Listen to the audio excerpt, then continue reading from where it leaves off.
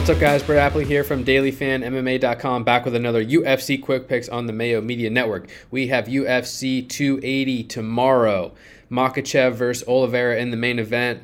Sterling versus Dillashaw in the co-main event. 12 fights currently on the slate. Just one of the best cards of the year. I am very excited for this one. It is an early start, just an FYI, but just stacked with good matchups throughout. So really looking forward to this one. As usual, going to give you my favorite cash game play, tournament play, salary play, and another tournament matchup I like on the slate.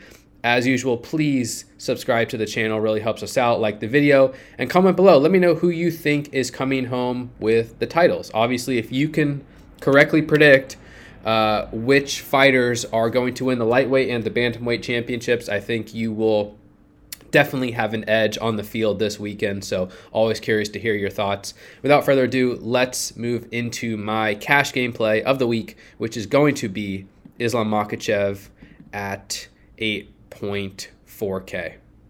All right, for cash games this week, I'm starting with the main event and the main event favorite, which is Islam Makhachev. He is minus 190 to win against Charles Oliveira. And of course, I do think Oliveira is a live underdog here. I don't think he's incapable of winning this fight. Oliveira is just a super dynamic striker and submission grappler. He holds a UFC record for most finishes, holds a UFC record for most submission wins, and he's a massive threat. But Makhachev is one of the best wrestlers in the sport today, and it's showing in the betting line that he has a very strong chance to win this fight at minus 190. And if that's the case, I think we know how it's going to look. He's going to land several takedowns, earn lots of control. He can land ground and pound. He's a very skilled submission grappler himself.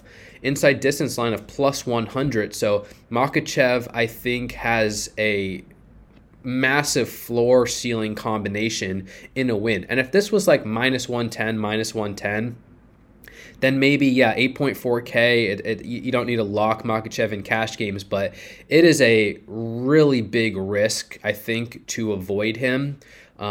If you really like Charles Oliveira on this slate, which I think is okay, I would lean toward him in tournaments rather than cash games, because Makhachev's still going to be, both fighters will be popular in tournaments, but Makhachev's going to be very, very popular. If you want to take a stand on Oliveira, tournaments is the place to do it. Oliveira will be popular, but still going to carry leverage against Makhachev, who will be one of the highest owned fighters on the slate. And if Oliveira wins, I would expect it to come inside the distance. I would expect it to come either via knockout or submission, probably in the early rounds. And if Oliveira wins, I think he's got a great chance to end up on the optimal lineup. I'm definitely going to have exposure to Oliveira this weekend.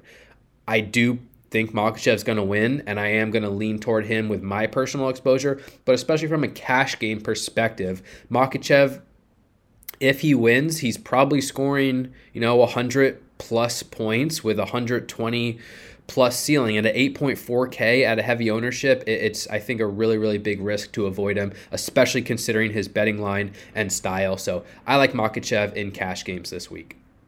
Moving on to tournaments, I'm going to mention Caio Borralho at 9K. Yes, that is how you pronounce his name.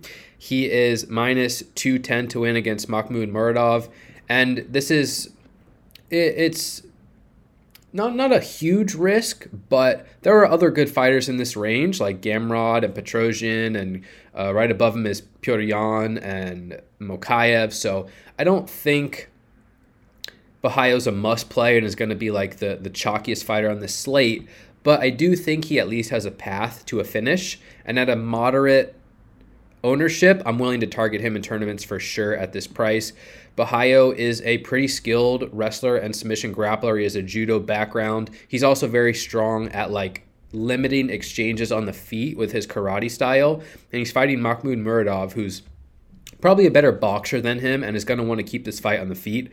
Muradov won his first 3 fights in the UFC, got a couple knockouts, and maybe Borralho can strike competitively with him, but that won't be the easiest path to victory, and Muradov definitely could win that fight. However, Muradov is coming off a submission loss to Gerald Meerschaert, in which he gave up 3 takedowns, got tired, gave up a rear naked choke, and Borralho has had like 20 minutes of back control in his last two matchups against Omar Gadzhiev, who's on this card as well, and Petrosian, who's on this card as well. So coming off a win against Armen Petrosian, who's a skilled kickboxer, Bahayo landed 4 takedowns, pressured aggressively, which I liked, got the fight to the ground, took the back, and just didn't get the submission. And if that happens once again, he's probably not scoring too well. He only scored 77 points and 80 points in his first 2 UFC wins, which is why it's a risk to a degree. But if you're telling me Bahayo's going to still attempt takedowns against a striker in Muradov with back take ability against an opponent who just was submitted via the rear naked choke, I do think there is submission potential here. Bahayo's plus 180 to win inside the distance. That's a decent number. And again, he's not going to be 45% owned. I'm thinking upper 20s, low 30s, something like that. So somewhat boom or bust, but I think a realistic path to a finish. Grappling scores well on DraftKings. Definitely a fighter I like in tournaments this week. Moving on to my salary play of the week. I want to dive all the way down to 6.9K to talk about Suga Sean O'Malley. Yes, I think Sean O'Malley does have a chance to beat Petr Yan in this, I don't know what you call it, third fight from the top. It's another great fight. And obviously Yan, is he a former champion? Did he ever win the belt? Yeah, I guess so, against Corey Sandhagen. But one of the best fighters in this division regardless, and a fighter who is very skilled as a boxer and potentially could just take advantage of O'Malley's perceived weaknesses, perhaps on the ground.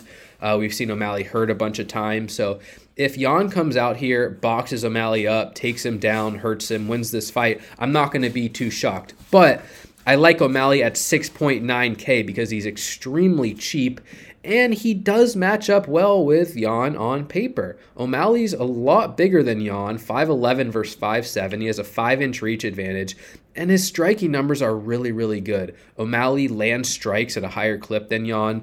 He's land strikes at a better accuracy than Yan, 62 to 53.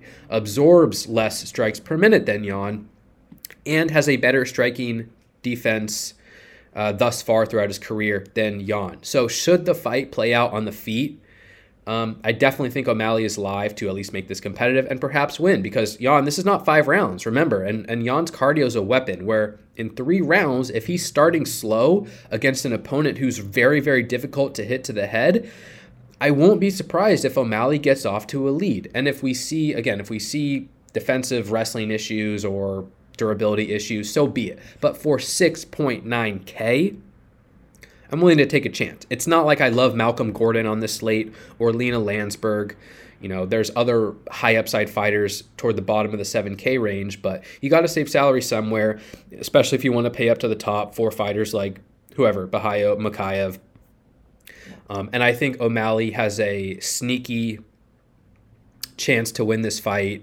We've seen him land like 200 plus significant strikes in a fight before, so he's got volume upside. Not expecting a finish, not expecting takedowns from O'Malley, but kind of a safe floor and a moderate ceiling in a win for this price. I like the salary savings on O'Malley at 6.9K. And finally, my tournament matchup of the week, I want to talk about Armen Petrosian, the aforementioned Petrosian, versus AJ Dobson. Petrosian minus 210, Dobson plus 175. This fight is minus 265 to end inside the distance, and Dobson, throughout his very short professional career, has just kind of tried to kill guys as quickly as possible, and he's had a lot of success doing it. A really good athlete, very powerful, very aggressive, fighting an opponent in Petrosian who's a more skilled kickboxer than him. And Petrosian, throughout his career, has essentially been this fighter who has been forced to constantly defend takedowns, and he gives up takedowns, and he gives up his back, and then he just survives and eventually comes back to win. Usually he's coming off a loss, but he got taken down by Bahayo last time out. He had to survive grappling exchanges with Gregory Rodriguez in his UFC debut. His Contender Series fight was the same. His regional tape was the same. And now he's fighting an opponent in Dobson who's not as skilled of a wrestler and is probably going to try and knock him out. And so Petrosian, I think, will get an opportunity to showcase his kickboxing skills even more against kind of a green regional talent who still needs to prove himself past round 1. And Without a finish, I don't think this fight's going to score super well, but it is minus 265 to end inside the distance. Dobson in a win, I would expect a huge score, an early knockout or a submission, but probably a knockout. And Petrosyan, if he wins, I'm expecting a lot of strikes. I'm expecting a knockout. I think that's at least very viable. He's plus 105 to win inside the distance. I don't think he's going to be heavily targeted because he's only scored 81 and 28 points in his first 2 UFC fights.